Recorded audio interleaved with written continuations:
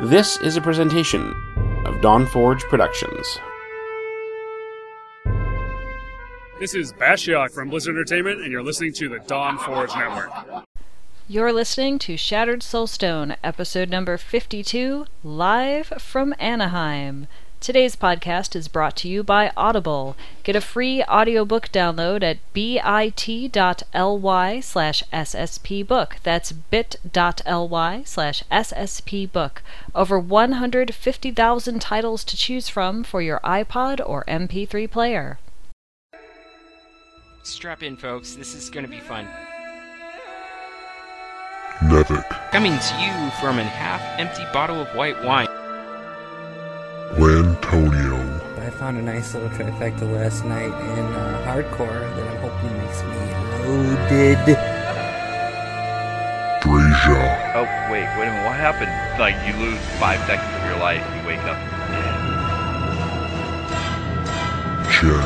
It gives you 38.2 yummies per second, with 13 to 38 yummies and 150 nom-nom-noms per second. Shattered Soulstone. Coming to you from the Best Western in an overly packed room, this is the Shattered Soulstone, your Diablo community podcast. It is Saturday, November 9th. Happy birthday, Dad. And it's post-BlizzCon, so we have a bunch of people with us tonight.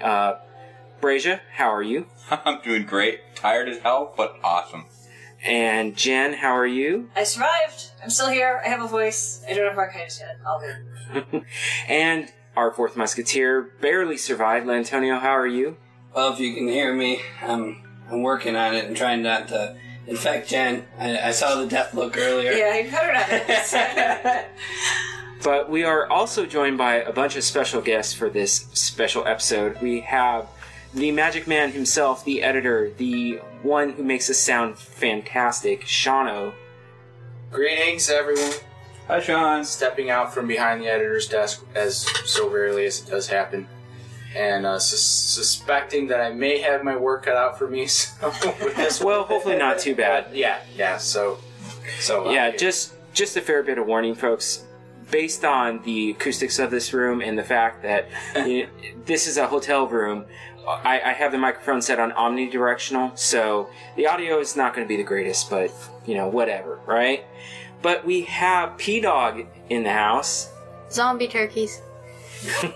And we have JH. Hey, a little tired. Out of it. And Melkor is here. Word. Thank you for having me. And Dr. J. Dreadsight. Alright, you got it right on the first time. Oh my I think we can use goodness. the abbreviation on that one. Right? Yeah. Well, just say Dread. I've said it 1,000 times. Say Dread. So we have Dread, and we also have Jesse, Happy to be here. Thanks for having me. who was a last-minute surprise ad. Very, very, very happy that he was able to come with us. And it's Justin, right? Justin. Yes. Yeah. Good. Data on the forums.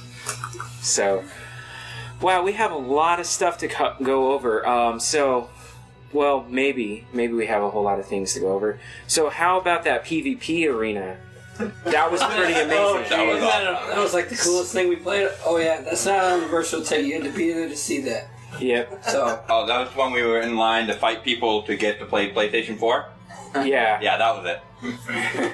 But yeah, the Reaper of Souls was playable on PC in 2 versions. You had the story mode, campaign mode, I should say, and the adventure mode, which is pretty amazing. And then over in their PlayStation 4 area, they had a ton of PS4s set up. It's the first time I actually got to hold that controller in my hands, and it actually does feel pretty good.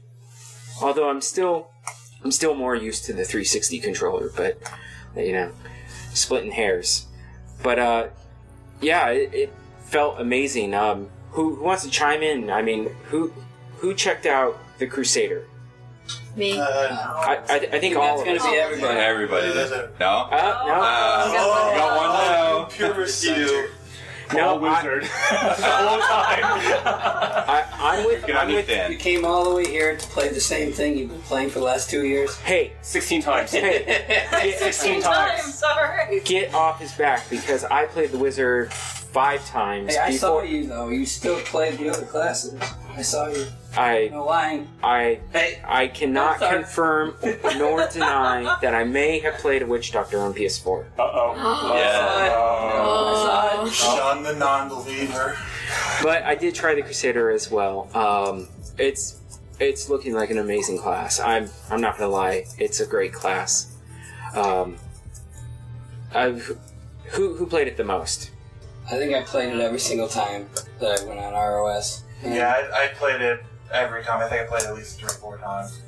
Yeah, it's actually a shame that Rillandune's not here because, he loves paladins. So That's basically what it is. It's a paladin keep the sanctuary. yeah, it's the battle-scarred paladin in his battle-scarred dark armor that's battle-scarred. Which has no marks on it whatsoever. Right. With righteous wrath. But, the panels, they didn't really announce a whole lot of things that we didn't already know, at least not through data mining. It was kind of funny that before the event, I had a chance to talk with Wyatt Chang and Lantonio, of course, as well. And I brought up that I was very happy to see Frozen Orb come back, and he was like, I can't comment on that because I can't comment on something that doesn't actually exist. I was like, oh, okay. And then today, at the gameplay, what was it? Gameplay Systems and Crusader panel.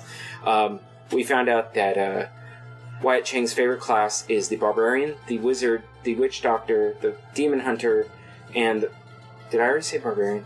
Yep. Yes. Yeah. Monk. And the Monk. Yeah. Yep. Sorry, monks. Always forget about you. But but not Wyatt. They're all his favorites. But we did get confirmation Frozen Orb is coming, so I would say that most of the data mining that's going on is, obviously it's still data mining and it's still beta, alpha even, I would say, but there's a lot of things that are subject to change. We may actually see zombie turkeys at some point, thanks to a very, very fun suggestion by Lantonio at a community interview today, and it actually, I think it got some traction with the lead senior art designer. Oh, really? Yeah. I actually forget his name, but him and Josh are both they went nuts. I'm pretty sure they wrote it down. Yeah, wrote it down. Looking at each other like, dude, I think this is going to replace the piranhas or else at least be the next one. That's great. Just be some hulking turkeys that are frothing at the mouth, that like weird pink purple feathers. And just we're going to have a Thanksgiving like feathers. Tar and feather them. But so they showed off a lot of stuff that we've already seen, essentially. And it wasn't until that community interview where we actually got some stuff that we didn't have a whole lot of clarification, or they didn't actually talk about up on stage. I don't know why. I don't know why when you have millions of viewers watching through DirecTV, why you may be a little more guarded with what you're saying. Go figure. But the main thing that I caught in a slide, and at first I thought, am I reading too much into this? They were talking about difficulty, and I don't remember the exact context, but a slide came up during the panel, the original overview panel yesterday on Friday, and it showed the 4 difficulty modes, as image, basically windowed panels, and then they drew a big red X over them. And I was like, am I reading too much into this by thinking that they're actually getting rid of that system completely? They are. They're getting rid of normal, nightmare, hell, and inferno. It's just all the same. Well, I can't say all the same, but they're replacing it with a scaling system where the monsters are going to scale exactly to your level. So no matter where you want to play, the monsters are always going to be at your level. So it's going to be in other words, it's going to allow you to play the game the way that you want to play it, how you want to play it, and not have to play through it at least 3 times to get to the quote-unquote real mode of the game. Did they talk about that in one of the community things that y'all were at? Because I didn't read into it as much as you did, but that one slide I didn't... Yeah, they gave us the most information on that. They're still going to do like an MP system, or either that or go with what the council has with the master system and Master 1, 2, and 3, but to actually get to end game. You don't gotta beat it 4 times story mode. That's pretty sweet. Yeah. Yeah. I think someone, for some reason, I always thought it was Dread, or someone had sent us an email like a few months ago making that prediction and wanting that because they didn't want to, for people that didn't want to play the game 4 times. There were quite a few posts on the forum that I remember reading that they just hated. That's at least reducing it to 2 months at most or something like that. Yeah. I mean, going 4 times, with one class, that's one thing, but when you do it with all 5 classes, now 6, I can't think of how many hours I wasted, especially before rushing came into play. Power leveling, right? Before power leveling and rushing came into play, that's just a ridiculous amount of time. How many of us have all 5 softcore, all 5 hardcore, all the way through now? Think about the time we would have saved. Yeah, and that brings up a very interesting question in terms of how in Nightmare, Elite Monsters Champion Packs get 2 affixes, in Hell they get 3, and Inferno they get 4. I do believe this was addressed at the open Q&A, or no, was it the community interview? I'm sorry, people, it's been a blur the past couple days. But I was having a few too many drinks, I think. No, it was. It had to be. It had to be at the Q&A because Wyatt made mention that. Now I'm questioning myself.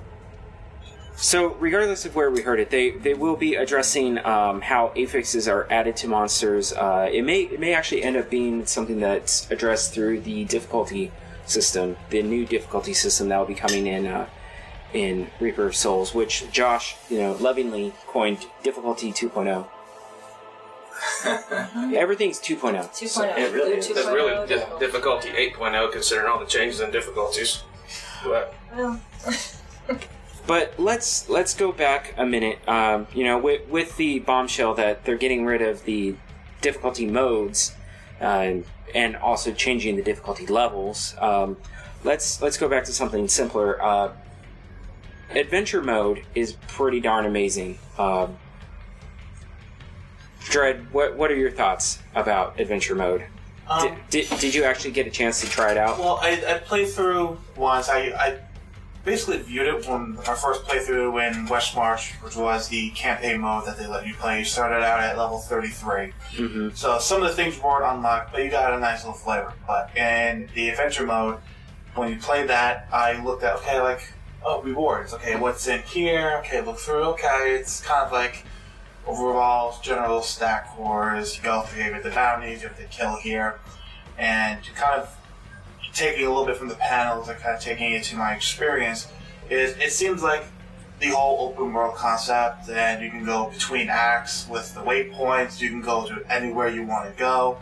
I really feel that adventure mode, in my personal, the way I'm going to view it is, I'll probably get my character up to 70, and then that will probably be my long end game, because, help me out if you remember, there's bounties, and there's 5 different types. There's kill them all in a specific area. Right. There's the do an event, like the Last Stand of the Ancients. Last Stand of the Ancients, like you just have to go, find it, do it.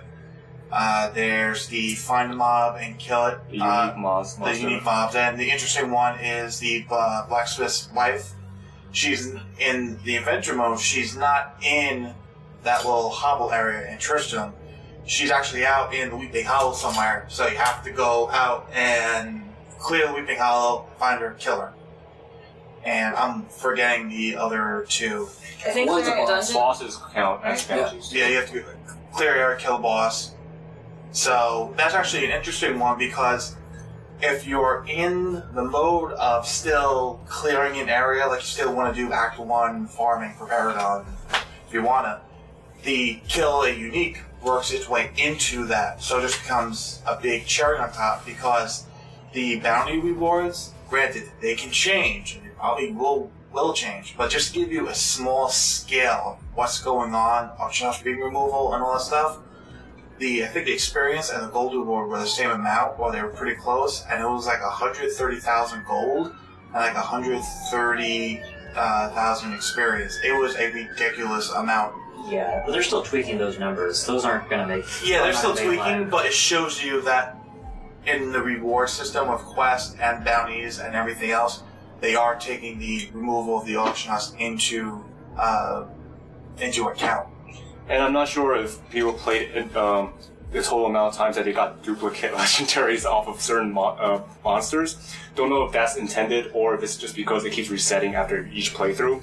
But I know Melkor got one of the legendary amulets in the West March. That particular boss fight, right? Don't you get that amulet every time? It was an amulet every time. The one that the Guaranteed Cyclones legendary. things, and right, I think everybody kept getting that same one over and over. We It don't seemed know. like in the demo they were giving a certain set of legendaries out. I got the pig sticker almost every single time. I got the pig sticker as well. I did it for my last playthrough adventure mode. I finally got those bracers that when you hit an object make you go faster. So that was pretty cool to get that one. But I was noticing as we were talking about the bounties that the experience right now it's going like crazy. I went in one demo playthrough. I got 3 levels. Three levels is I think the top. All I did was run through bounties, and I got all of Act 1 done plus I think 2 bounties in Act 2, trying to get as many as I could before it ended, and that was cool. And another thing, like we were talking about, Aemon, the Aemon wife, and Weeping Hollow, Mira, whatever. They're giving quest markers to find them too. Yeah. So as soon as I went to Weeping Hollow, there was a big quest marker, so you didn't really have to try too hard to find her. So being a bounty, I think they should take that away. You just have to Actually go explore and find it. As soon as I went in, it pulled me right to it. It also helped me find the butcher, so I didn't have to really look to see, oh crap, I went the wrong way, I found the waypoint area. No, it showed right where to go.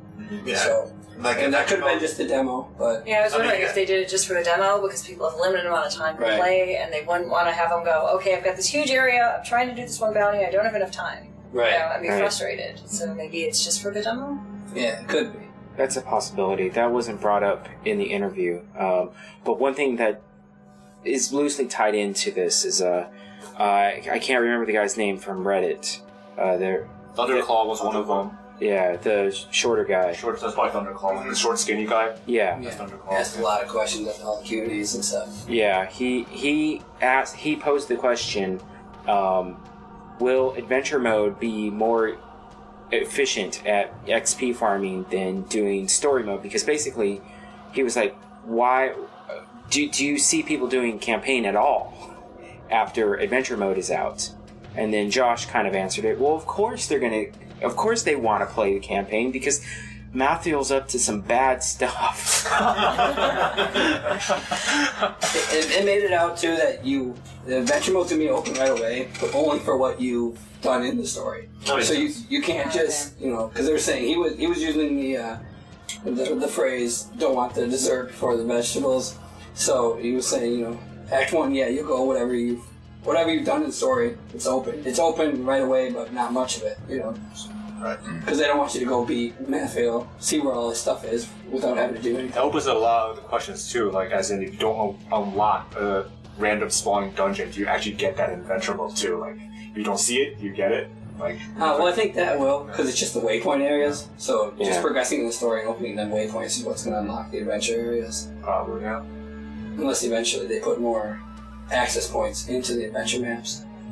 But the intention is that they want campaign to still be something that's viable as in terms of farming, in terms of farming just period, loot experience. They want it to still be viable.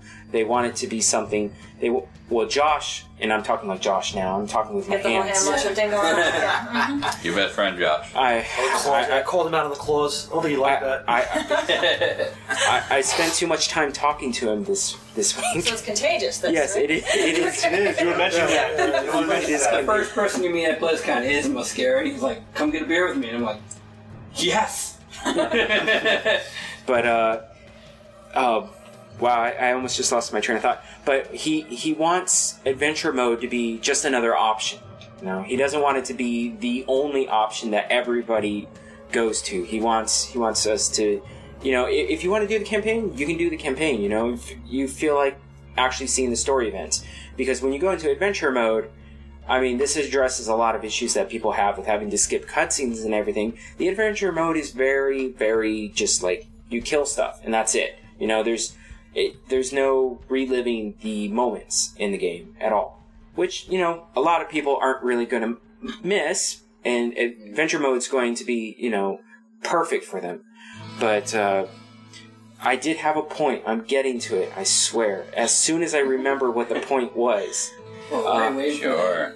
I did notice that you can actually teleport to any location. That was any location. You don't have to go find a waypoint. You can just hit your map screen and then wherever you are, zap to town or to any of the other locations, so that once you find a bounty, you can continue on to the other one right away. Without having to go find a waypoint to get to it. Which I think is actually kind of broken right now because, you press M and you click on a waypoint, you're like, boom, you're instantly there.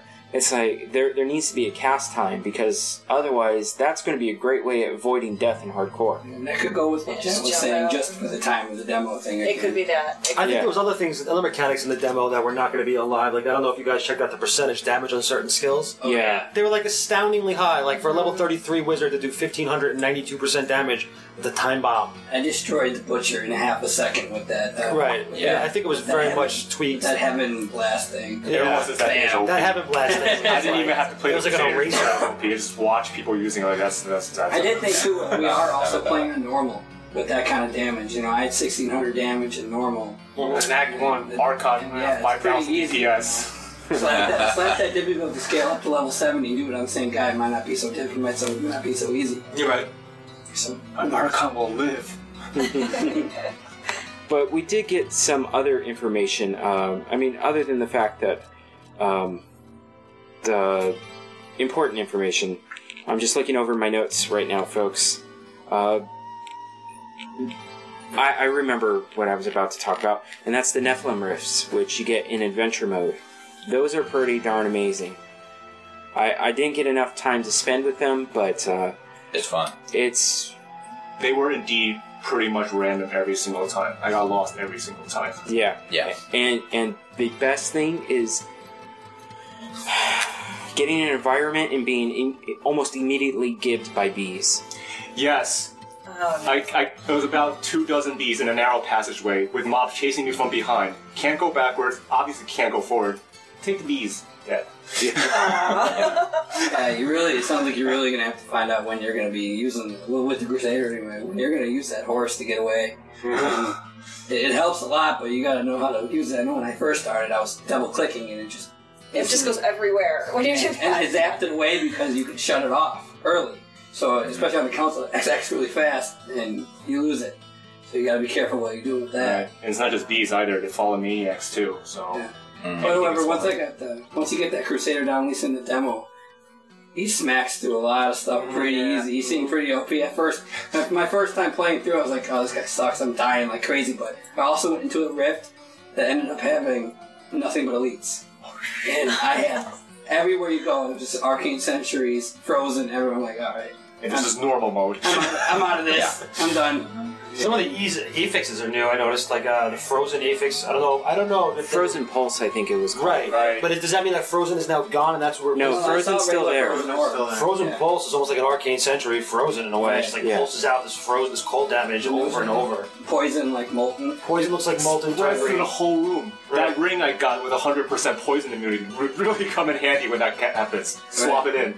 Yeah, take care of it because it hurts. Jesse actually found something pretty exciting. I don't know if I didn't interrupt, but the very first time we played yesterday morning, went in Nephilim Rift, and there were cows in the level that I was in. It was awesome. What are you talking about? Yeah, there is no cow level. Well, there's cows in the Nephilim Rift. I don't know, man. And there's not a cow king, but a cow princess. But it was the Nephilim boss. Yeah. Oh, the Rift Guardian was the cow princess. Yeah. It was awesome. Fantastic. And I thought it was the first time going in, so I was like, oh, everyone's going to have one. So I did another one, and of course it wasn't. So I realized it was probably a small percentage of getting that one, but got really lucky. Yeah. It was really cool.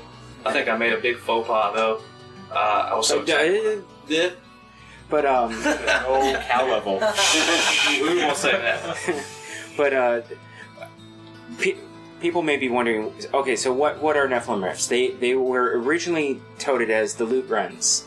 And they've renamed them, Nephilim Rifts, which fits the kit better.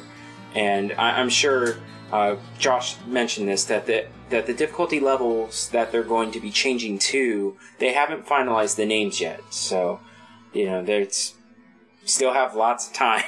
But the way that you get a Nephilim Rift is you have to get Rift Keystones, and those... Oh, I was like... And you get those from completing bounties. I actually didn't get a Rift Keystone when I completed my bounty, so it must be a random chance at getting a Rift Keystone, which is good because if... I actually asked about it to interrupt you. It just wasn't in the demo. Just like the rewards. I made all the bounties and I thought I'd be able to pick a reward. It's there, but it's just not in the demo. Which also probably explains why there was automatically a Rift open, open for you. So, but it's good. I'm excited. I'm really excited for Adventure Mode because once I complete the campaign, then it's like I never have to complete the campaign ever again. I actually feel like listening to a talk again, so you can do that too. And if I could just, I mean, it's kind of related to the rest and everything. The whole, like, where's our randomness in the maps? Like, where is it? Like, Act 3, Act 4, they're pretty much static at this point. But the first time I went through West March, I really tried to take some kind of heed. Now, the beginning area is little. As soon as you get out to the main town area, it's like you're sending yourself off like good luck, sailor. Like, you're gonna be all over the place. It seems like the big tile sets they had, if you take them and you basically chunk them up in about 3x3s themselves, they made it a lot more random. And in the group interview that we took part with, and I specifically asked them, is West March is a big city, and there's a lot of little alcoves, little alleyways. There's probably, I count at least 3 or 4 or 5 little side places you can go to, and they were built out. They weren't just, you go in, you kill something, and then you're done in 5 seconds. You're in there for a good 2-3 minutes. You come out, you go to the next one, 2-3 minutes. And I asked them, is that going to be something that they're not going to do in the beginning and not carry through? They said, like, no, like, we like that. We want to do more of that. We're going to make it fit, but we're going to do more of that throughout the Act 5, throughout the way through Pandemonium and all the other stuff. So that was a welcome thing, because now there's just more to do in the story mode, and eventually throughout Adventure Mode as well when that's done. Speaking of size, it was asked approximately how big is Act 5 in terms of, compared to the other acts in the game. And it's approximately about the same length as Act 2. So that's a pretty hefty act to get through. That's the biggest one, right? I think it is. Yeah. It feels like Somebody it's told me the in a long cool class, time, right? yeah. Ever an Exalted Cool. I don't think so. I know me and you did the speed runs, and that was definitely the most difficult. Yeah, Act 2 is the hardest one to do the speed run on. You have to be lucky with the Zoltan Cool areas, for sure. But, so, that gives us all a sense of scope of the expansion and more or less why, they're painstakingly taking their time with it. They want to make sure that it's fully polished and, it's Blizzard. So that's what they do. That's their MO. But the other thing that's going to kind of change the way that we play the game is the combat pacing's changing in Reaper of Souls. This is through a couple of different things. Wyatt is adamant about making sure that we don't just all play the same way with the same trifecta, and that's his goal, is to bump up other affix or other attributes, not affixes, to be viable. To not put trifecta above everything else, and that's all you need. And the one way, we've already mentioned this, Lifesteal is gone at level 70, and it will only be at 10% effectiveness at level 60. So they really want to, yes. I have a question about that. Will life on hit and life after you kill a monster still work? Or did y'all ask that question? I just never got a full, clear picture. No, okay, assuming they take out lifesteal, which they are. They wouldn't show it in the item examples, correct? Some of the weapons that we saw, one of the double two-handers had, 7,000 life on kill? It was closer to life on kill. Yeah. Life after kill. So killing a monster gives you a bonus. The Frostburn gauntlets also had life on hit on them. A lot of life on hit. Right? Yeah. So assuming they're going to be there, you're going to probably expect proc coefficient to be altered in some way as well, fine-tuning, which will probably change how much you get in return for what you hit and what you kill. So that might be the way to recover instead of lifesteal. And I imagine that difficulty level may have a little bit of scaling involved on terms of life on kill and life on hit. Kind of in the same vein as, once you get to Inferno, your life on hit gets reduced automatically. So, these are all fine details that they're still working on and trying to make sure that combat feels good. And I can definitely sense that they want us to... Wyatt mentioned this at the mixer, that he wants 20% health to mean something. When you hit 20%, he wants you to, as a player, to go, whoa, I need to start changing the way that I'm playing right now, because if I don't, I'm going to die.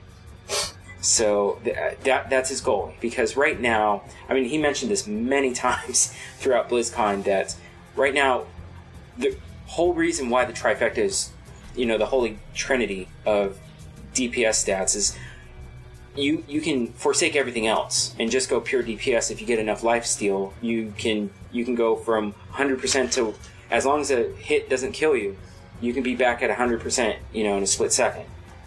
And he wants that to be gone. Which, I'm going to miss it, but I agree in a lot of ways. It's going to make other builds viable, and it's going to change the way the game plays. He wants you to not really rely on the health globes either, but have to use them more effectively. And he also what's funny about that is there were a ton of health globes popping up in the demo. There were a lot in the demo. He mentioned that he didn't like it as is so far, but he wants there to be very little health globes. They work really good when they come out, but he wants you to have to save them and use them. And that's what I did when I was playing too. I would specifically go past them in case it was a pack up where you got to run back and grab some. Anybody noticed the Nephilim glory also dropping? Yes. I was about to bring that up. That was sweet.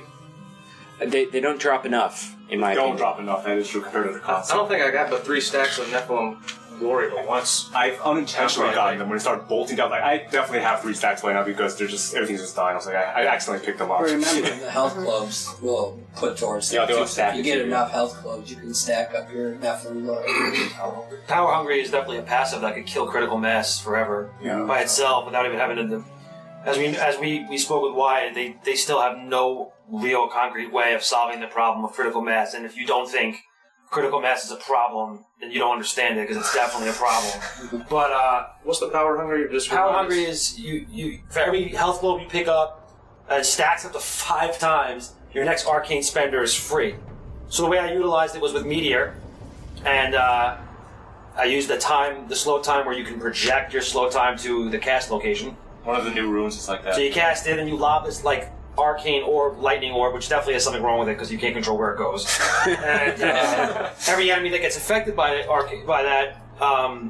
orb takes 1%, adds 1% additional damage to your next lightning spell. Do you see where this is going? Yeah. You then port to the center of that chaos, pop Diamond Skin for immunity, pick up all the health globes, and rain meteors down, chain meteors, 7 before you're arcane starved. And in that time, if you've killed anything, you pick up health globes. And they're free continuously. So, it's a very, very viable alternative to critical mass. Oh my goodness, that sounds awesome. That it's so sounds nice amazing. to take that stupid passive off. I love it. I made 4 rap songs about it. I love the passive. Oh, you're the rap guy. Yeah, that's awesome. Thank you. I'd be glad to let it be the passive of the century in the past. So, and I guess just to add a small note to that is, Jage, myself, and we all kind of cornered Wyatt in the community corner. Archon was there for a little bit. It was 10 of us. It was like vultures. He was really trapped like a rat. He could not get out, so he was kind of forced to ask questions. But just to get a sense of what the developers are, we almost didn't have to ask the question about critical mass, because he said, if we do one thing, we're going to nerf it. If we remove it, then we have to put something else. We can put something new in, and that's probably the best alternative at this point, also coming from a wizard's perspective. But if we kind of do something else, it's they understand that They don't want to just flat out nerf because then it's a dead passive. You're not going to use it, and they want to make sure that the wizard class, at least with critical mass being in so many builds, being so critical, just want to do better than just nerf or do this. They want to give something incredible. And that by itself is also tricky because I remember something that Wyatt explained that if you outright remove it, you're admitting that it's broken and we want to get rid of it. When you're nerfing it, you're pretty much saying, well, you know, we give up. Don't use it. Just don't use it because it's bad. Yeah. He said a removal of the passive would be an admission of a game design failure, and a massive admission. Optionality can remove Zoom. I know. That's a totally great point. Who cares? But then he said nerfing it's even worse. It's like a punitive punishment to those who have taken advantage of it. And it's like damned if you do, damned if you don't. Attack speed was nerfed. Yeah, that's another good point. And I knew that they had no path for it when he asked. We literally looked at EHH and Dread and was like, "What would you do? How would you? Because we don't know what to do." You know? We haven't mentioned yet that the diamonds are in the game, right? And it's the cooldowns on that. And cooldown on other gear, on boots and bracers. Cooldown is amazing. You know how like Archon has a 120-second cooldown. If you get rid of critical mass, there's no way you can get rid of that 120-second cooldown. Just by stacking 4% on gloves, evocation is another 15%, to 4% on flawed diamond. Evocation is 15. Yeah, so like 25%. You can see it ticking down. Like it's like, alright, imagine it's a radiant star diamond in there now. You can definitely just say, hi, my Archon will live. I can still use it. It's still not going to be just that. Imagine making a zombie dog with this now. Right. Zombie dog build. Right. I mean, I don't know if any of you actually played an Uber run with a healing Witch Doctor. You can't dog? You can't die. Zero dog? Yeah, you can't die. It's impossible. You can't die. We've actually been I ran when I was playing hardcore before I moved to my crappy internet zone. Started playing hardcore MP10 runs for the Ubers to get rings with the zombie dogs, and it is there's no sweat at all. Really? There's no sweat. Yeah, they keep healing. Just keep healing, do damage, healing, you do damage. No sweat. Like the biggest sweat is for the healer, because for him to get started, he has to stay close enough to whatever barb, usually a barb that's getting him going to get the health lobes going. But once it starts, nuts. That's awesome. No danger. Which, actually, you know what? I hate to admit this, but Vengeance for the Demon Hunter looks freaking amazing. You saw how the crowd reacted to it. Monk. The crowd was just cheering. Monk and especially the Monk and the Demon Hunter, everyone just cheering. Just it does seem like everybody has their own kind of like Wrath of Berserker now, except for the Witch Doctor in a way. But I'm done playing because I think Witch Doctor gets the Bogodile. Oh, that is cool. I'm not gonna say if I die before I get pissed on a dog, I'm gonna be so mad. Oh my goodness! But I think if I was to choose anyway, that'd have to be the way to die. Absolutely. Yeah. I might just go kill one off. If you're gonna kill me, in the process. Just do it. Just do it. I know. A lot better than a Fallen Maniac, which those are in the rifts when you get to the end. They are in the rifts. Almost. And they're combined with grotesques. Fallen Maniac combined with the grotesque is that's like an atom bomb. Oh my goodness. Redefines one shot. Yeah. Which actually, the randomness in the Nephilim Rifts also brings up something that they addressed at the Open Q&A. I think it was, that when you get an elite pack, you get that yellow mob, and usually the his minions are either the same mob, or they're like if it's a fallen shaman, then it's just a fallen. But they're going to mix up those minion packs. They're going to vary the composition of them, which is going to be very interesting if you start getting some very interesting affixes on that elite pack. And I wasn't paying 100% sure, but I could have sworn that they said they were going to be playing with champion pack sizes more as well. Yeah, I think so. Actually, yes. Horde is disgusting right now. Horde actually literally overruns you. I got overrun twice in the Nephilim Rift because of... It was actually pretty bad. It was the bats, the bat that makes the little bog things bigger, that spawns more bogs. Oh, yeah. I got the big bog and the small bogs with Horde. and other bots that kept spawning more bots with the bats flying over them. I was like, which one do I hit? Do I hit the elite pack or do I hit the minions? Do I hit the bats first or the regular ones? Dead. It's like, Yeah, by the time you think about it, you're gone. I'm just backpedaling. They just keep spewing more. I'm like, I can't do this. This is over. Josh did talk about that in upstairs a little bit too, saying that that's what they're trying to scale. Yeah, it makes you afraid of what's going to happen. They're trying to make sure that you only see that when you're at the high levels of difficulty compared to not seeing that at the low levels. Yeah, be scared. I do miss that feeling. Yeah. Getting scared. Exactly. I mean, that's why we all played it. You know, we all played D3 because it scared us. It was like the monster coming out. That first Diablo, when the butcher comes out of that door, you know, and you don't have that right now. Right. Did you guys hear any? You were talking about the levels of like your monsters will be the level. The monsters will be the level of your character. Yes. Yeah. So what happens if I'm being power leveled? Well, that is an interesting question. So maybe we created the game. It's probably going to be based either on the average of levels or based on the highest level in the game. Yeah, or open the game up probably. I do have a feeling they wouldn't answer, but I asked actually at the mixer kind of about that with power leveling a little bit. There might be you can't get into games with higher levels, only so much range. So that's like the way to do it now. They don't really want to do that because they want you to be able to play with your friends. Like, oh, let me see this, but there might be a cap, you know. There seems to be a general ideology. It doesn't fix it, but... Right, but it seems that a lot of these policies and a lot of these ideas that they're coming up with, there seems to be this general philosophy of you're not going to get through this cheap. Right. Like, you're not going to race through anything. Yeah. You're not going to race through gear, and now even with this idea, you're not going to race through the content. Yeah. You're just going to have to just earn your way, old school style, to the end of it. Yeah, and from Thursday to today, I was fighting Josh to give up some trade, and he was going to, pretty much said the whole time. We did too, right? I saw your question. I tried to get him in private, tried to get him at the mixer, tried to get him upstairs, everywhere. He's like, all right, there's just not going to be anything new with trading, so just shut up. Finally gave it up, you know. He's like, I'm like, that's what I figured, but I told him, they said, you know, they want you to find your own loot, but yes, after 15 hours of looking for your last part, if let's say you get that far even, it's discouraging. I played D2 for 7 years, and there's items that I want still that I never found. But there's items that I found, like he said, you might find something better along the way. But you know, actually, trading is fun. I want that item. Trading can be really cool. It's actually a big part of Diablo. They say that finding your own items is all Diablo is, but it's not. Trading is also, you know, what made D2 so cool. Because you got to meet people to trade with. Imagine being able to do that now with Void.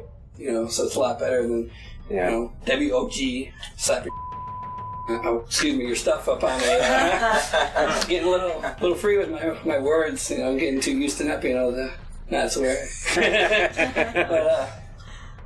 But yeah. Also, as you know, if you guys, I'm sure you're all geared, you know, when it comes down to that, the further you get along in building a set of gear, the more restrictive your requirements become until eventually you're down to that one piece that must have A through, you know, D on it. Must. It doesn't become, well, maybe, okay, I'll get poison resist here. It's like, no, that has to be all res or I'm broken. Mm-hmm. Right. Without a trading model, ... Yeah. You know? And some of the way that they're going to address that is, I would kind of like to see resistances put as a secondary, but I know that it's too important to be a secondary stat. But that was the other thing that we found out today, was that the attributes on items, they're going to be categorized into primary and secondary. That way, secondary doesn't take away from the item budget. They showed an example of the Frostburn gauntlets, and like, no longer will you be like, well, you know, it would be nice to be able to do more cold damage, but it has no intelligence on it. So they're fixing that. They're making special secondary stats, especially on legendaries, that have amazing effects on them, which is going to be pretty cool. And the other really cool thing, and I'm very, very, very thankful for this, because no longer will we have to refer to database sites to see ranges on items anymore, because it'll just be there when you control over an item, or hit control while you mouse over an item. It will show the ranges of each stat. Basically, how unlucky or how lucky you got with the roll. Yeah. Yeah, well, it's good to know those numbers, though, just to know what the min-maxes are. Especially for people that are really bad at finding sites to look up items. I mean, I'm at D2 trying to sell them. What's this worth? Everyone says what you got, and they didn't want to show their stuff because they didn't want to show their stuff first because they didn't want to show, like, offer you something good that they didn't know was good. You know, and now they would know that. I mean, I see a lot of value in that system. I also see it being a source of even further confusion. I mean, think about split rolls. When an item split rolls now, you're going to see a max range that will be low on the primary roll that is lower than a pure primary roll. I can see a lot of what is this worth questions in the forums where I guess if you go like in depth with that, like say, take gloves for example, the current gloves, they can roll 100 to 200 single roll intelligence, then an additional 100 intelligence and another 100 other kind of stat, vitality, dexterity, strength. So if you get that single roll, it'll probably just say 100 to 200. Right. And if you get the double roll, you say, well, this one is 100 to 300 because you got the double roll on it. Mm-hmm. So maybe. It's just showing that particular stats in X Roll too. You didn't know what other affix you could have gotten that could have been a lot better too. Probably, yeah. And how much of that affix there could have been. Mm-hmm. I suppose that could be addressed with splitting it out. You know, showing two values for intelligence if it's a double roll of intelligence. Probably. I suppose that's one way of addressing it. And also, having that knowledge of the min-max of the roll will help you out immensely, even though it's still on reforging, but it's for what you can get. Yeah. When you want to reforge something, it gives you an idea of how well your roll is. So if you like everything on your armor, and this is a little but if you know the range, like, oh no, that's actually pretty high, then you know, okay, that's pretty high initially, and you know, getting maybe 6, 10, however much percent to max. Like, you know what, I don't need that, let me re-roll it. And another thing is, they did confirm you will be able to re-roll the secondary properties as well, but it's not like you can do the primary and a secondary.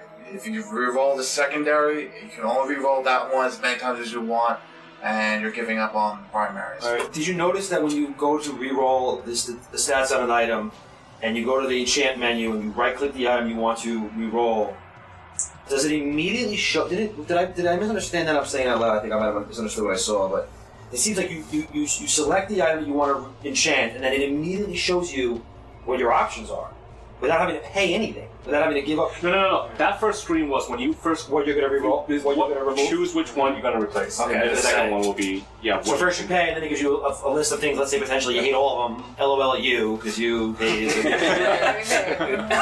Okay. Well, as a side note on that, I noticed something really weird when they were doing that. That the reroll on a stat was like over 1 million gold. Did anybody else see that? It was like, I think it was like 1.5. I was like, that's a gold thing. Like who's got 1.5 million? They're going to reroll stats on. Well, also you have to remember again when we talk about adventure mode. Like I had 100 billion gold. That was.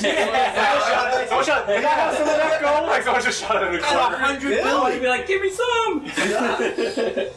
So that's a big gold sink. If that is, going to be 1.5 bill for, or 1.5 mil for one reroll. I mean, everybody's saying gold's not going to be worth much when the new stuff comes out, and I'm hard to disagree. Well, it could also be a case where by removing the ability to buy and sell gold and essentially, just split items for gold as well, they can be a lot more generous with giving you gold. So we might see gold stacks increase. We might see the gold rewards for doing well. I mean, obviously the gold rewards on bounties is pretty absurd right now, but even vendor prices are increased for items. Gold that we already have in our system. It's not that insane. I gotta tell you, I wrote a gold farming guide. I created a gold farming build that yielded 1.1 million an hour. Yeah. And that was without you changing your gear. So do some crafting on the council when there's already no auction house and watch how fast you make your gold. Mm-hmm. Like I've been playing. I think level 20 Paragon now, and I got maybe 10,000 gold, and I barely use it. Right. And I've been trying to save a little bit. I think I've only collected 1 million, and then plus sales some gold, but it's really difficult to make gold right now. Hopefully it'll be better. Especially in console. I know console definitely hard. But I want to know what Brazia's been liking about our West. I haven't really heard you much tonight. Oh, I'm just having a great time listening to everybody else. Don't mind me. I'm just, it's like almost midnight for me already. That's falling asleep last night. It's like East Coast time. Yeah, East Coast time. Us too. Yeah, we're from East Coast. But no, I've been having a great time with it. I just, kind of bouncing back and forth. I love the secondary versus primary stats. I mean, I saw that today. I love what I saw with each class. Glad Wyatt thinks every single class is his favorite. And just like tonight, I just had this great experience. We were just watching the voiceover, or the voice actor stage, and the gentleman who plays Deckard Cain and the one who plays Teriel were going in there with people and doing roles with just people standing in line, just to have fun with it. It's like you heard Thrall being voiced by Deckard Cain in Deckard Cain's voice, and it was hilarious to see that. And then Teriel, that gentleman, he did his own line. And then at the end, where it had fallen from the sky, Leah goes over to, see Deckard Cain one time before he goes to burn it. And there was no Leah in the room. It was just him. He goes, yeah, dude's dead. I need to burn him. I'm going to burn him. You need to move. And then she moves and goes, I'm burning the guy. I'm burning the man. It was funny. And I mean, it's gracious. You can tell they really enjoy what they do. Was anybody else disappointed that Grey Delisle didn't show up? Yes. Yes. That's actually the reason why I played Nova for Heroes of the Storm 2, because she voices that ghost. Oh, yes. Big fan. yeah. I'm a big fan of Azula and the female wizard. Off topic, if you watch my Archon guide, my ninja wizard does use a line from Azula. That's not actually the wizard talking. That is Azula talking. Not Easter egg. No one caught it, but... well, Jay, since you're here, the ninja boots and gloves, when I saw that, I was like, what? He caught that. He caught that. He put it on a forum, and someone else posted in the forums. Like, it's the moment they saw the booth, they knew I was thinking about my ninja wizard, and everyone was calling it out. That was great. Definitely going for them, because I don't care if they're on their decks only. I'm putting them on wizard. I don't care. He did say that those were temporarily named that, but it would be awesome if they did have a ninja gear set. Which actually brings up another interesting idea that was presented with the set items. They're leaving like the most powerful, quote unquote, game changing abilities on as 4-piece set item bonus. So that way they you don't just get it from one item. You have to collect multiple items to get to be OP. And what ability was it that Wyatt joked about that it was not OP at all? Was it completely balanced? Dang it, what? It was a Witch Doctor skill. What was it? Oh, right. 5-minute Locust Swarm, I think it was. Yes. Yeah. How does that make sense? Yeah, not OP at all. Yeah. I love that. Got everything. Yeah. Got the game before you even enter that new act. How would that work? How would the server hold that? Great. Speaking of skills we haven't talked about, so I don't want to say anything about those blessed hammers. Can't wait to see those. Nah, hammer schmammers. No, I'm just kidding. You know what, we have to be excited about your little frozen twinkles. We're really excited about our frozen, our flying mallet. For me, it was all about the black hole that day. Yeah, so upset that I couldn't use that in the demo. I was like, unlock it, please. I don't know. Were you really all blown away by the black hole? I thought it was a little visually underwhelming. I don't know. Maybe I'm. Well, you expect half the map to be like huge, like. Just in my mind, when I thought of it, I thought think about Arcane Orb, Celestial Orb, that massive galaxy flying across the screen. This little purple gobstopper in the center of the field of misery. And they just get sucked over to it. Okay, effect over. I'm coming right back at you. You got me again. Okay, I'm coming right back. It was cool though, where they used that with the meteor to drop. Yeah, that was that was kind of that was dope. I guess we also touch on gobstoppers and black holes and all. The Demon Hunter, the Spike Trap variant. Basically, it's like ooh, a big glowing red thingy. Let me go towards That was the ninja set, but only for a second and a half. Yeah, I think it was inherent on the skill. Right? No, that's the ninja set bonus that makes every mod around it automatically. Yeah, the 2-piece. All your skills taunt. Yeah. And monks are going to be celestial teleporters with all their skills and everything. I still think they missed the boat. They should have made him turn into the Avatar form from Avatar. I mean, Wyatt did say that he bends elements. I mean, He's the Avatar, right?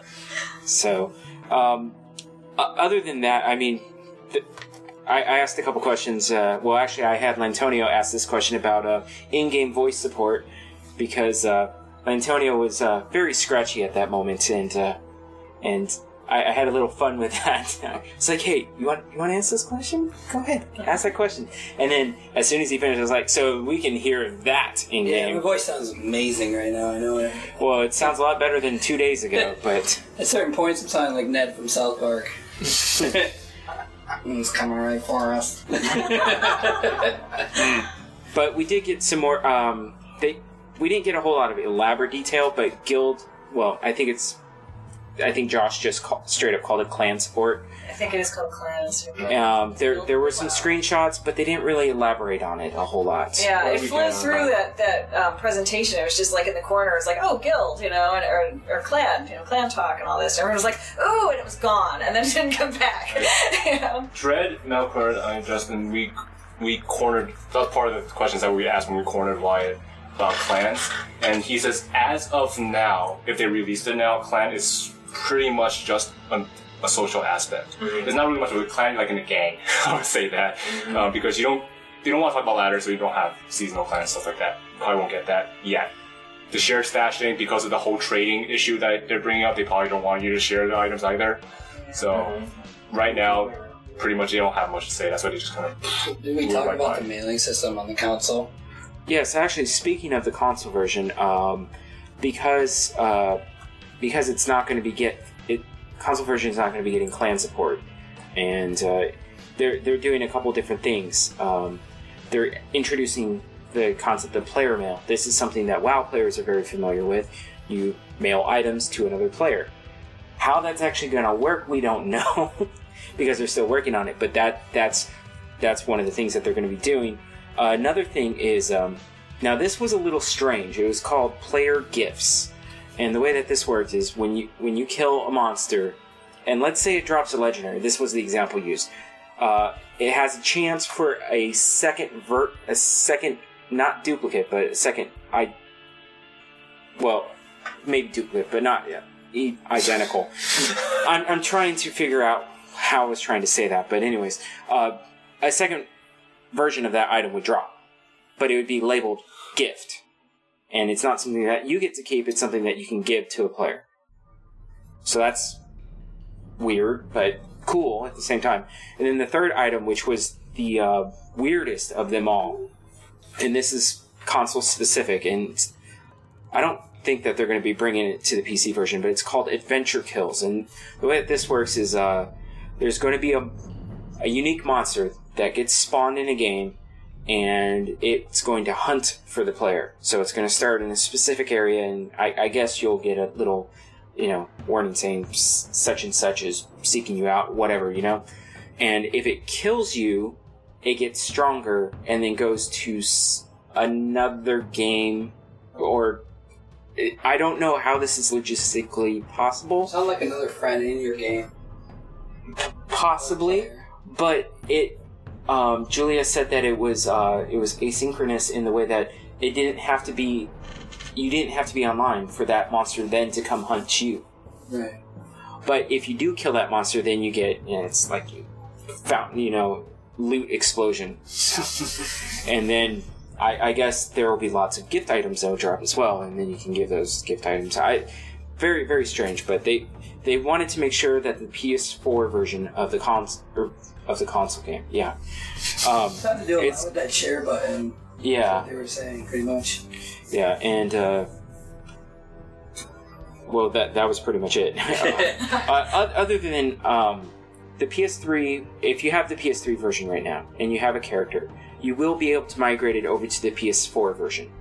Now, what I'm thinking, what this means is, and I didn't get a chance to do a follow-up question on this because, there are a lot of questions being asked, and it was hard to backtrack sometimes, but I don't think PS3 is going to be getting Reaper of Souls. Yeah. And I don't think PS4 is going to be getting Diablo 3 Chocolate. That's how they're gonna. That's how they're gonna get away with not making you buy an expansion for D3. they're going to make D3 on PS3. And Josh pretty much, he basically confirmed it, and so did Julie, that there's Reaper Souls coming out for PlayStation 4. And yeah. With all the gameplay mechanics that are in systems that are in Reaper of Souls, I don't think the PS3 and 360 can handle it. Without drastically taking stuff out, you know. I mean, I don't know how many of you played console, but it's already pretty laggy. If you put even offline, it can get really bad. Monsters on the screen or something. Yeah, when you get really up there and more density in there, the more legs, the more when you first get on, it has to totally buff itself out before you can. Not even the textures are like quite there. Like I plugged into my a lot of pixelization. Yeah, my 1080p monitor. Like I plugged into my monitor to play in my room, and it looks wrong. It just looks wrong compared to the PC one. So. Yeah. And I got a chance to talk to one of the technical artists, and he said that was one of the reasons why on PS3 and 360 the monsters in Inferno only have 3 affixes. It's because there's just not enough processing power to handle all of the other visual noise that would appear if you add another affix on a monster. It's also how they're justifying. It's also how they're justifying you paying for it on both consoles, so that you could say, you know, I didn't buy it twice, you know, on PS3, twice on PS4, twice on PC. If you have all them systems, another twice on the Xbox One. If it comes up for Xbox One, I think you got it. If you own all those systems and buy Diablo for all those systems, you have a serious problem. Agreed. I don't know the worst case of amnesia I've ever. I don't think I've played this game before. Oh, I was looking for it. 50th birthday, yeah. You have more topic real quick. That's great. Well, I have all of them so far. Well, besides the Xbox One. Well, I got them on the PS3 and the PC, and then another person in the house got them for my Xbox because they want to play on the Xbox now as well. So they bought it for me. I didn't pay for it, so I guess. Is there any way I can backpedal out of that comment I made? You edit that out so I don't look like a jerk. It's alright. Looking like a jerk is actually kind of fun. No, it's okay. Lantonio does have a serious problem. Before we get off topic, I wanted to say one thing about the PS4. Because when you went to the big gaming area, there were no PS4s. You didn't see anything. The wires just went down into that dark thing. I was like, are they really PlayStation 4s? Or they're just downloaded on a PC and that's what you're playing? You think you just have this controller in your hand. Well, up in the press, back behind that TV, I noticed it wasn't. There were PS4s back there on the little couch go out, so you could see it. And it was kind of cool to see it. That's what I was thinking. I was like, they do exist. Well, of course they do. The reason we were thinking that is because they're coming out next week. So. Yeah, but just maybe that point it doesn't have. That's a good point. I mean, how many would they have to have for that room? Hey, did you see any down there? I thought the same thing. So I'm like, my conspiracy mind is like, maybe they're not even here. Right. Well, up in the press box, there was a PS4 there that it was there. We just wanted to make sure that these beautiful machine was there. Weren't like a GTX 7000 underneath there or something like that. Yeah. Like, getting a little bump with Sony just to buy the PS4. I'm like, look at these graphics. Right. Yeah, it's computer down there. It did look amazing. Yeah, it was awesome. Games looked. I couldn't believe it was a console game. Personally, I was like, "Whoa, that is almost as good as my PC." My only critique on the playing area for the PS4 version was nobody plays that close to the screen. Yeah, true. Definitely noticed that. Because when they did it at PAX, was it PAX? Yeah, it was PAX. They had couches set up, and it's like, where's the couches? They were upstairs in the press. I played 4 inches from my 27-inch monitor. I played seriously nose to the screen. Maybe that's why it's such a terrible teleporter, because I'm just don't know where you're going. They did have 3 or 4 couches to play for more people on the floor, as well as couches upstairs in press. So yeah. You're going by sniff location. Right. Why does my TV smell so funny? Once I monitor the temperature of my computer, I just want to smell smoke because I'm that close. I know immediately, and then I shut down. Well, the only other note that smell like when you puke at the screen. Let's just say it takes weeks before I get over that. Pay for that for a while. Or wear pox folds, something like that. Right. That's why. Yes, Bridget. Yeah, I did also want to mention that I was actually talking to Steve Shimizu, yeah. At the Mixer, along with Russ, who was one of the like art director, not art director too. Anyway, so many names, so many titles, so many people this weekend. But it was great because I asked him when I was specifically what I'm like. I don't have a PlayStation 4, but I'm thinking about it. Why would I want to do the PlayStation 4 versus the PlayStation 3? And they said, well, simply because obviously it's a harder, more sophisticated, not harder, but a more powerful hardware. Yeah. And the fact is they could do so much more with that just in the gameplay that they could not do with PlayStation 3. Just something simple like glow effects. I mean, the glow effects in PlayStation 3, they had to reduce that because it just ate up so much memory in order to do anything. At the community interview, I brought up the Design a Legendary project that's going on right now, and I asked Josh and Christian and Julia if they were disappointed with the community's decision to go with a one-handed sword, and they kind of just laughed. Yeah, they agreed. Let's just say it's just kind of boring. I want a one-handed spear. I want a staff. But I did make the suggestion that obviously they're kind of tied to going with the one-handed sword, but maybe they could steer us in the direction of making it a very specialized one-handed sword for a melee hunter, which would be lots of fun. Who would ever make such a thing? Well, at least one person that we know of. Master Do would have you bite your tongue right now. That's when I brought up Brazian and zombie turkeys and native nuts. So. Yeah. Yeah, literally have a turkey by the neck as the mojo. And just shake that. But, turkey. Josh also likes the idea of designing Legendary, and I have a feeling that we'll see it again. Mm-hmm. We need a skill for the witch doctor that when you hit it, you hear the Harlem Shake song go on and then you start shaking it. Makes an earthquake or something. Do you guys ever see there's a Harlem Shake video of a witch doctor? Yeah. It should make the other monsters start dancing. And Nico. Then they just start dancing and you kill them with a dancing. We met the creator of that video at the Mixer. He's a multi-boxer, Inigo Montoya. So yeah, if you want to check out the videos on YouTube. Yes, we know of Inigo and his videos. His stream that got him banned for a while. Anyway. Yeah. So crickets. Yeah, exactly. Zombie turkeys. Clearly, we are getting way off topic. So let's get into some closing thoughts. So, P-Dog, do you have any closing thoughts on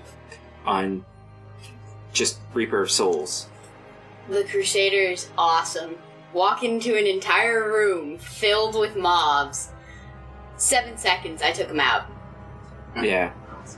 A little OP. Just a little. Just a little. And JH? For people who like Archon, there's still hope. A lot of hope. Maybe. I'll make it work. And Melkor, are we going to be getting new versions of the Critical Mass song?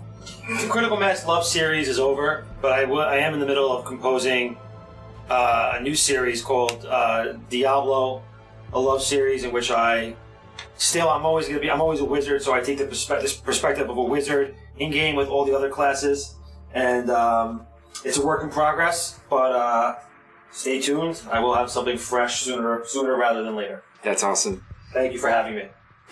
Thanks, Phil. And Justin?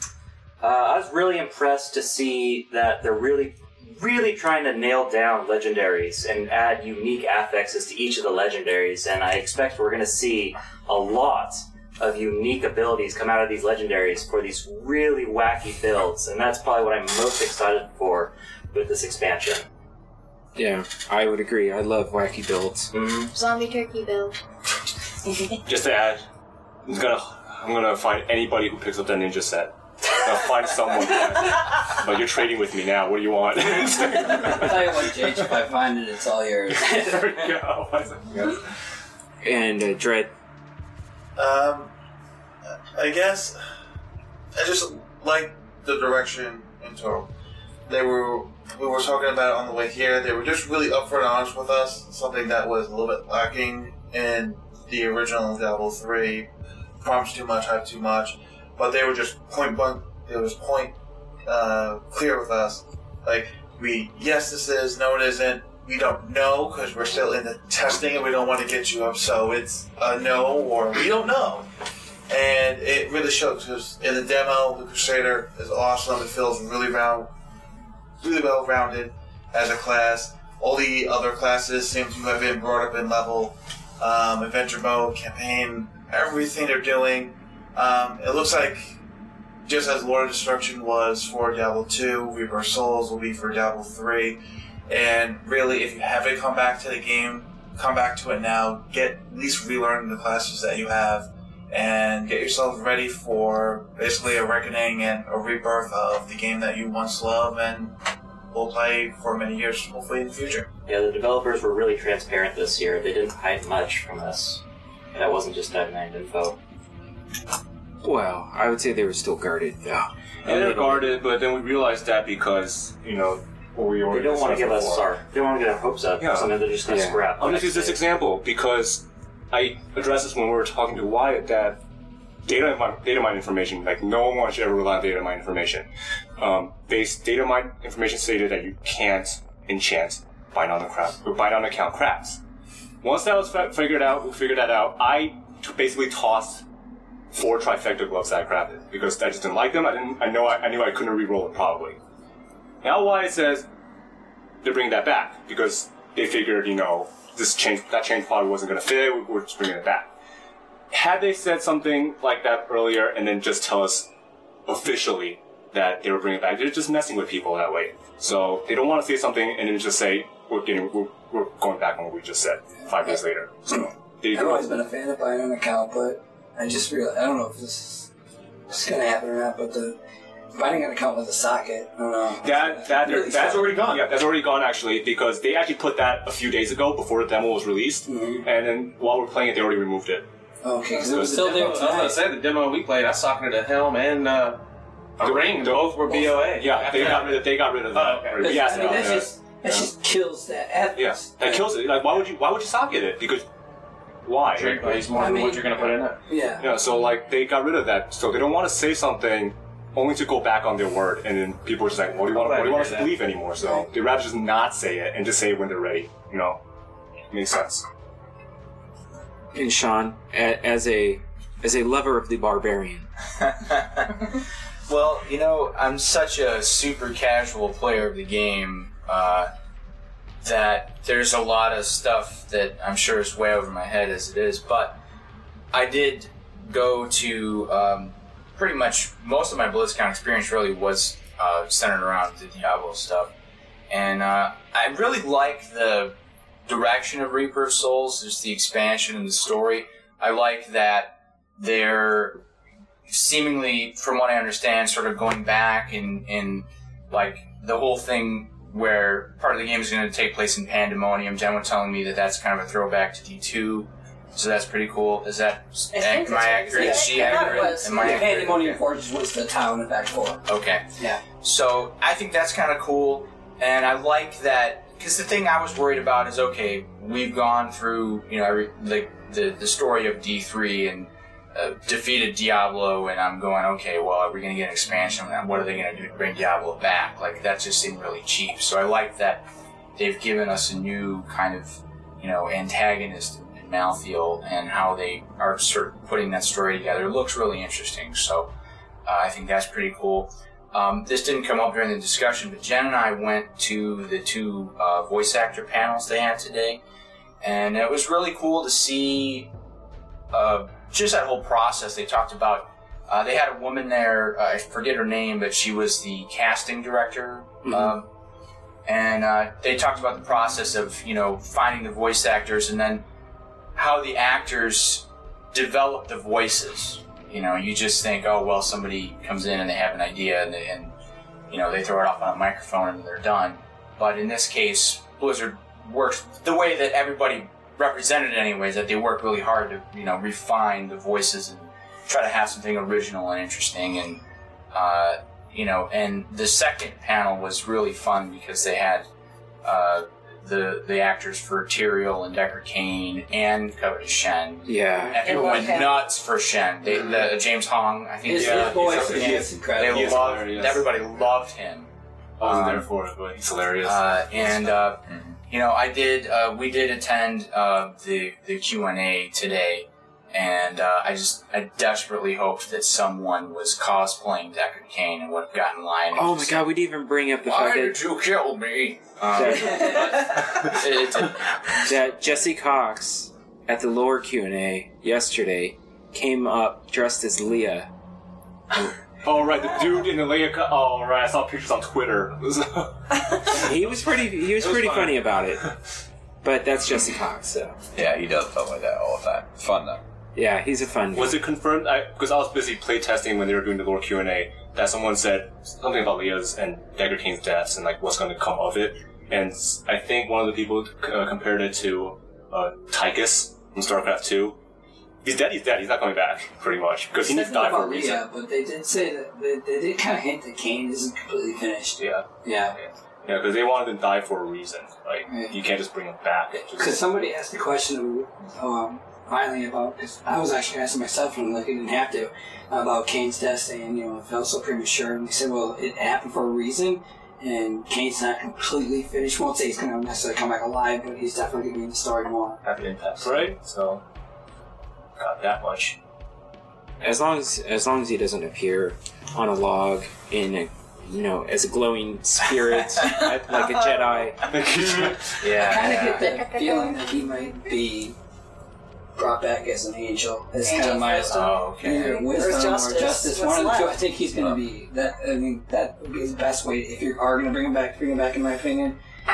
Don't really care if they don't, because I'm already over it. Kind of like a long lost relationship. Get over it, find someone else. Sopranos is over, find a new show. Yeah. If I had more of an initiative, the other thing I was concerned about is I don't know any of this stuff works. I've never been in BlizzCon before, and I don't follow this stuff that closely, but I kind of wanted to ask at the Q&A, and again, this was, everything was focused on Reaper Soul, so I didn't want to be that guy who was up there and asking questions, maybe completely irrelevant at this point, but I kind of wanted to ask, and I don't even know, how much of the development team has changed from D3 through now, but if in them killing off Cain and turning Leia into Diablo and essentially having her die through that, if this wasn't almost sort of a no pun intended here, but sort of a spiritual release for them, kind of severing the ties to the old games. What you're noticing as they're moving into the expansion that, there's not a lot of the characters, as far as I know anyway. Adria's, I guess, an exception. Please correct me if I'm wrong on any of this, but sort of going back to the original games, and of course there's all of that. I mean, there's so much. There's got to be a certain amount of, just psychic something that's built up for as long as that time period went between D2 and D3. And I gotta wonder if in the development of D3, if they kind of had this point where they went, we need to move this forward, we need to cut as many of these ties as possible. And I may be overthinking all this, but I would have loved to ask that, but I just felt like I'd be that, I'd be that guy. Sure, so the rest of us knows how we are all on the Lord, but I'm pretty sure Adria is about the last character left since Diablo 1. I can't really think of anything at all. Even monsters that are left. I mean, Butcher's gone again, but that's about it. Yeah, everything like legendary items. Like you just hear names in the lore books that you think this person existed. That's about it. And Jen? What was the question? I'd like us on Reaper Souls or BlizzCon? No, just your final thoughts. I can't wait to play the game. Again, talking about the voice panels that we saw, they had the people that played the voice for the Crusader, the male and female character, and I can't wait to see what their story is. I can't wait to hear them, say those lines that we saw today in the game and like how it all relates and goes together. Yeah. And I want to see if things tie in, like the Scoundrel has a whole storyline. He's got a family somewhere, and his brother's in jail. What happens? Does he save him? What happens next? Shen ever find that Durgus jewel? You know, I mean, I want to know if they put that in. There's still the theory that Shen is actually Anu. Oh gosh! I don't think he's Anu, but I do think he's a god. That would be a ridiculous twist. Like, really? Like, that guy? maybe not Anu, but you know, like kind of like the essence or the aspect of Anu. He's an old Anu. Yeah. Yeah. But yeah, evidently Kingsport is also a dump. So. Right. But yeah, clearly, I mean, there was so much that was said that, I mean, it's going to take us weeks to process it all. I'm looking forward to going home and being able to watch some of the panels that I did miss, or re-watch some of the panels so that I can pick up some nuances that I may not have noticed. But Jesse, do you have any final thoughts? A couple of quick points. Follow me at Hometown Hero 008 on Twitter. Oh, good grief! you're almost as bad as the person at the Q&A that was like a big shout out to that Twitch streamer. Oh yeah, That's why he just. I'm not that bad. No, I had a blast. The time here was epic. Wish there would have been more like, you know, new reveals, stuff we didn't know. It just didn't happen. Still had a good time. Wait for beta. Yeah. Yeah. Some questions I would have liked to ask on how people felt. That's one thing I felt like in all the Q&As they didn't ask. Like, how did you feel when this happened? How did you feel? You know, it's not a yes, no, or we're working on a kind of BS answer, but like, what was your feeling when this happened? So just someone asked me about Vision. They love Vision questions, so yeah. Like what? The one question I thought was like for PvP, they kept asking, "What is the goal?" Okay, I'm not talking about where we're at in development, how many developers are working on it, the time that's left. What's the goal for PvP? What is your goal, Josh Mosquera, game director? What's your goal? Okay, all goals aren't realized. Vision, right? But what is your goal?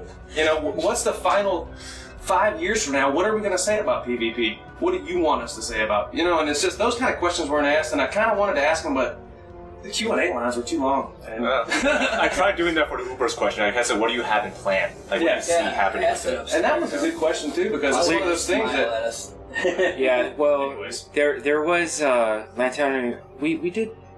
I asked about the Ubers. Yeah, you asked about Ubers and the potential of in the seeing. mixer, when you know it was a little drunk. You might have slipped a little bit because we asked him about Mephisto. Right. Oh, right, yeah. He's kind of like, maybe. So, you know, I was kind of like, ooh, I almost got you. You know, like, just go get a beer. I'll talk to you again in about an hour. Yeah. Yeah, because while this does bring up the point that while the majority of their focus and development is on, you know, the initial launch of Reaper of Souls, I guarantee that they're having meetings right now and have been having meetings for weeks upon maybe months as to the content release schedule post-launch. You know, what are we going to do for the first post? I mean, they'll be very, you know, vague sometimes, and maybe. Obviously, the first patch they'll have a little more fleshed out as to what they would like to add that they couldn't get into launch. And there will also, I can also probably guarantee that there may be a feature from Reaper of Souls that may slip to the first content patch update that we get post-launch of Reaper of Souls. Hopefully it won't be something big, but, you know, I mean, PvP was supposed to be at launch of Diablo 3, and that got delayed, and still delayed, but, you know... But 1.1, and then it was going to be for 7 months, and nothing. But, I think out of everything, I really got out Josh that if he had his way, he would swipe it forever. Mm-hmm. He doesn't even really care to put PvP. He doesn't seem like into Diablo. Kind of feels like it. He said he wants it because we want it, I think, but I think in his mind, it's not really a PvP game. Well, he kept I saying don't think it's a PvP game, but eventually.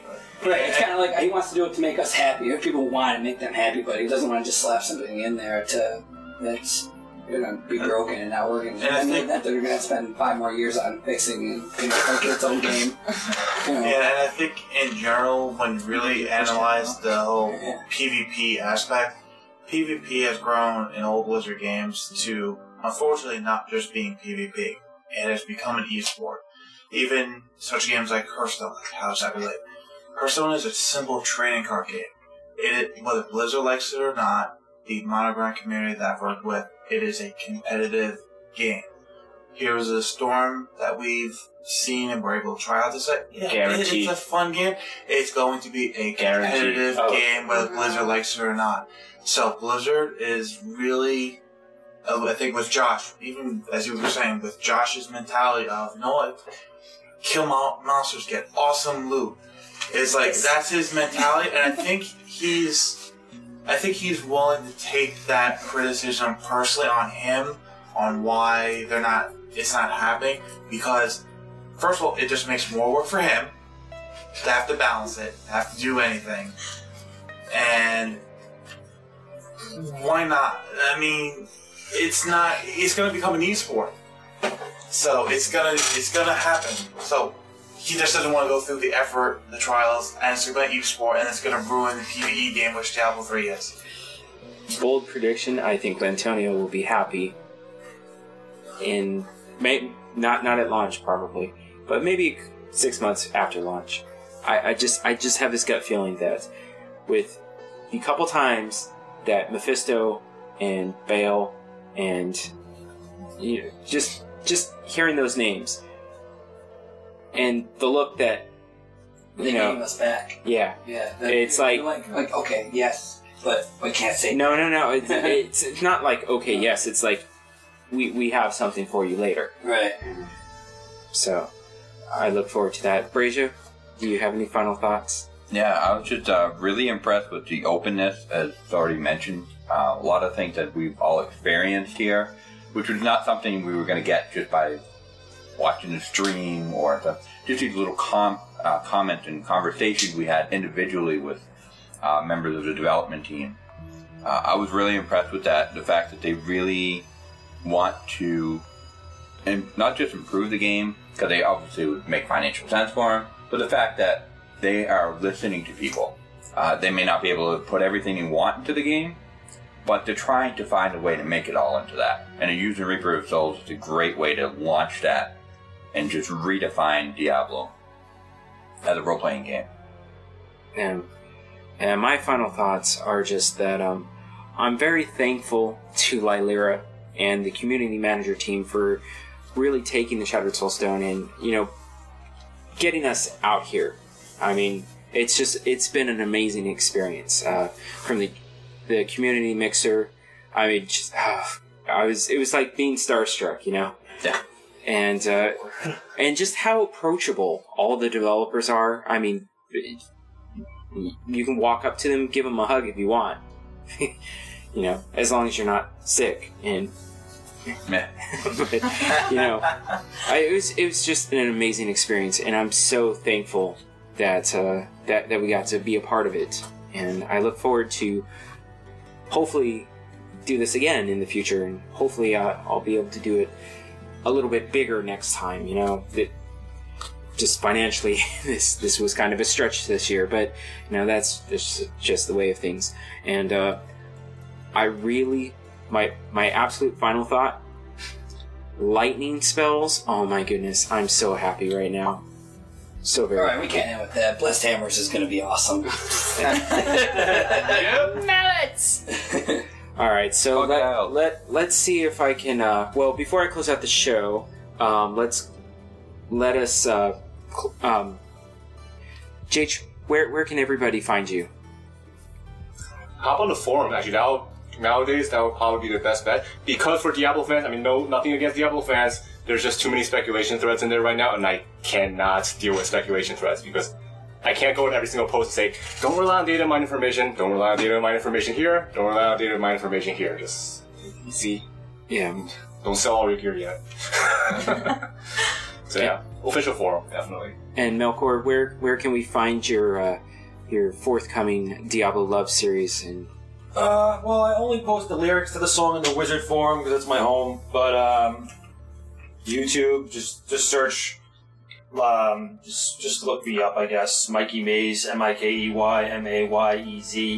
Because before I was a Diablo player, I was just a rapper. So you could, if anything, if it's easier, if you don't remember that, you can look me up on YouTube as well. And yes, he's part of my featured channels also, so you can just click there.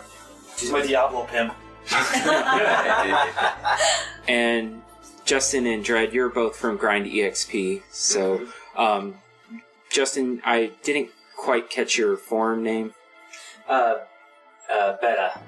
Okay. So I'm usually the one that streams on Twitch for our website. So you can find us at twitch.com/grindxp. Okay. And are you on Twitter? Yes, Twitter, Grind Whoa, I was asking Justin. I am not a Twitter guy. I actually only got into it last night because I wanted to see the tweets from all the community managers. You I thought it'd be fun. I only joined this year too, so like I'm not exactly a Twitter veteran either. So Yeah. Okay, Dredd. Okay, Dredd. Twitter, you can find us at basically just Grind XP. Same thing on Facebook. We have our little fan site thing there. We do have our community forums on the website, which is again grindxp.com. Made it very easy to remember on all the little social networks. Awesome. Alright, let's see how I can do with closing out the show without the show notes in front of, well, the normal closing. Let's see how I can do this from memory. So thank you, everybody, for listening to episode 52 of the Shattered Soulstone, your Diablo community podcast. If you have missed an episode, you can find the archives and show notes at shatteredsoulstone.com.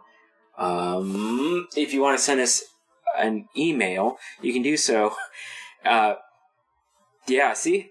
I was doing great at first. And then you confused yourself. And then I confused myself because I was like, wait, does email or Twitter come next? I'm pretty sure it's email. Well, anyways, you can send your thoughts, questions, and feedback to show@shatteredsoulstone.com. And if you want to hit us up on Twitter, you can do so. The show Twitter is at Shattered Stone, obviously, and I'm at Namek James. Man, I'm gonna need a beer after this. Brazia is at _Brazia. Jen is at Queen of Haiku. I really hope Hometown Hero didn't take a while. There's a store right down the street. Oh boy! And I think we're hitting the liquor store. And Lantonio is at Lantonio. Yeah, real simple. Yep, very, very simple. Everything, by the way. Yep. And I also want to extend a huge thank you to Medros of Dawnforge Productions. He assisted us this weekend in getting us into the community mixer, which was amazing. So you can find more shows from the Dawnforge at thedawnforge.com. And, there's our forums, which hopefully we will eventually get back to using more frequently. You can find...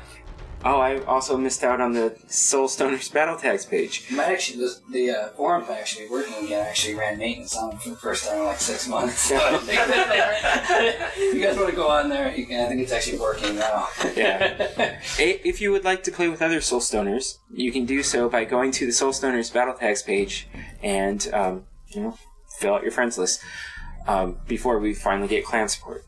And so, yeah. I'm just going to close out the show like that. So, thank you everybody for listening. Until next time, I'm going to need another beer. And more zombie turkeys.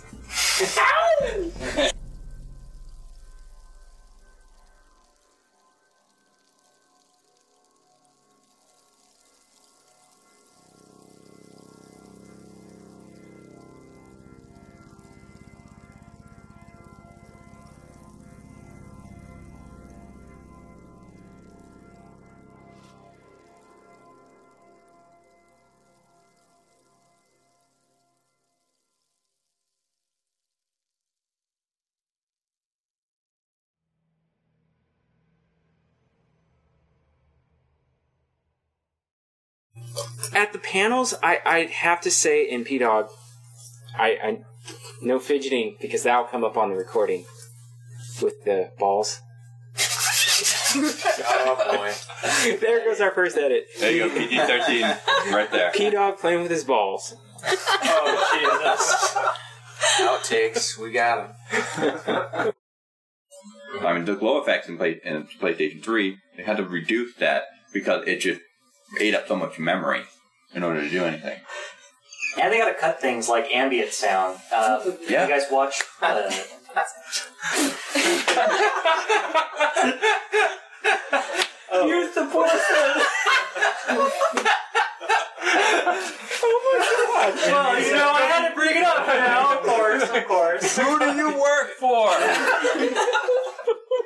an O-ring. Drop a loan. He whispered, I can't take it, man. I'm sorry. I guarantee that's going to come through on the recording. I'm so glad you had a name last to use the porcelain. I had to go, right? Hey, I like how you brought up the ambient sound right off. I didn't even think it. Didn't even cross my mind. Then I was like, "Oh shit!" Everyone just started cracking up. I waited until the max, man. There was no Literally. any longer. Oh my god, I need a moment. That was so good. It's a natural bodily function. I think you did it on purpose. You're like, I'm going ambient sound. I'm like, I see what you did there. Yeah. When I'm seeing the realization come to you, you're like, Oh snap! Okay, alright. Bloopers. Okay. Sorry. No amount of editing. I'm sorry, Justin. Do you remember where you were? Yes. So in BioShock Infinite, one of the things that what? Can you not take me seriously? No! BioShock. Just the act. BioShock by me. Oh god! But in BioShock Infinite, one of the main things that was bringing up in the gaming community was that a lot of the ambient noise was cut out, and. Are you serious? Pull it together, man. Ambient noise. Where's that bottle of red wine I got you? Put me down. Anyway, they had to correct a lot of the sound, and Alright. and they have to do that for the PS3 as well with Diablo. So I have nothing else to add. So consoles. You're laughing too hard to add anything. Oh my god. things are just going to keep streaming in over the next couple of weeks. You know, real solid flow of information will continue to. And then you have to give. It's really like a deluge, really. You have to give of golden information. You know. Actually, for now, you should just flush the podcast and we'll get R. Kelly in here. the number one reason that we're here. But speaking of golden nuggets of information. This has been a production of Dawnforge. Copyright 2013. Find great podcasts and more at thedawnforge.com.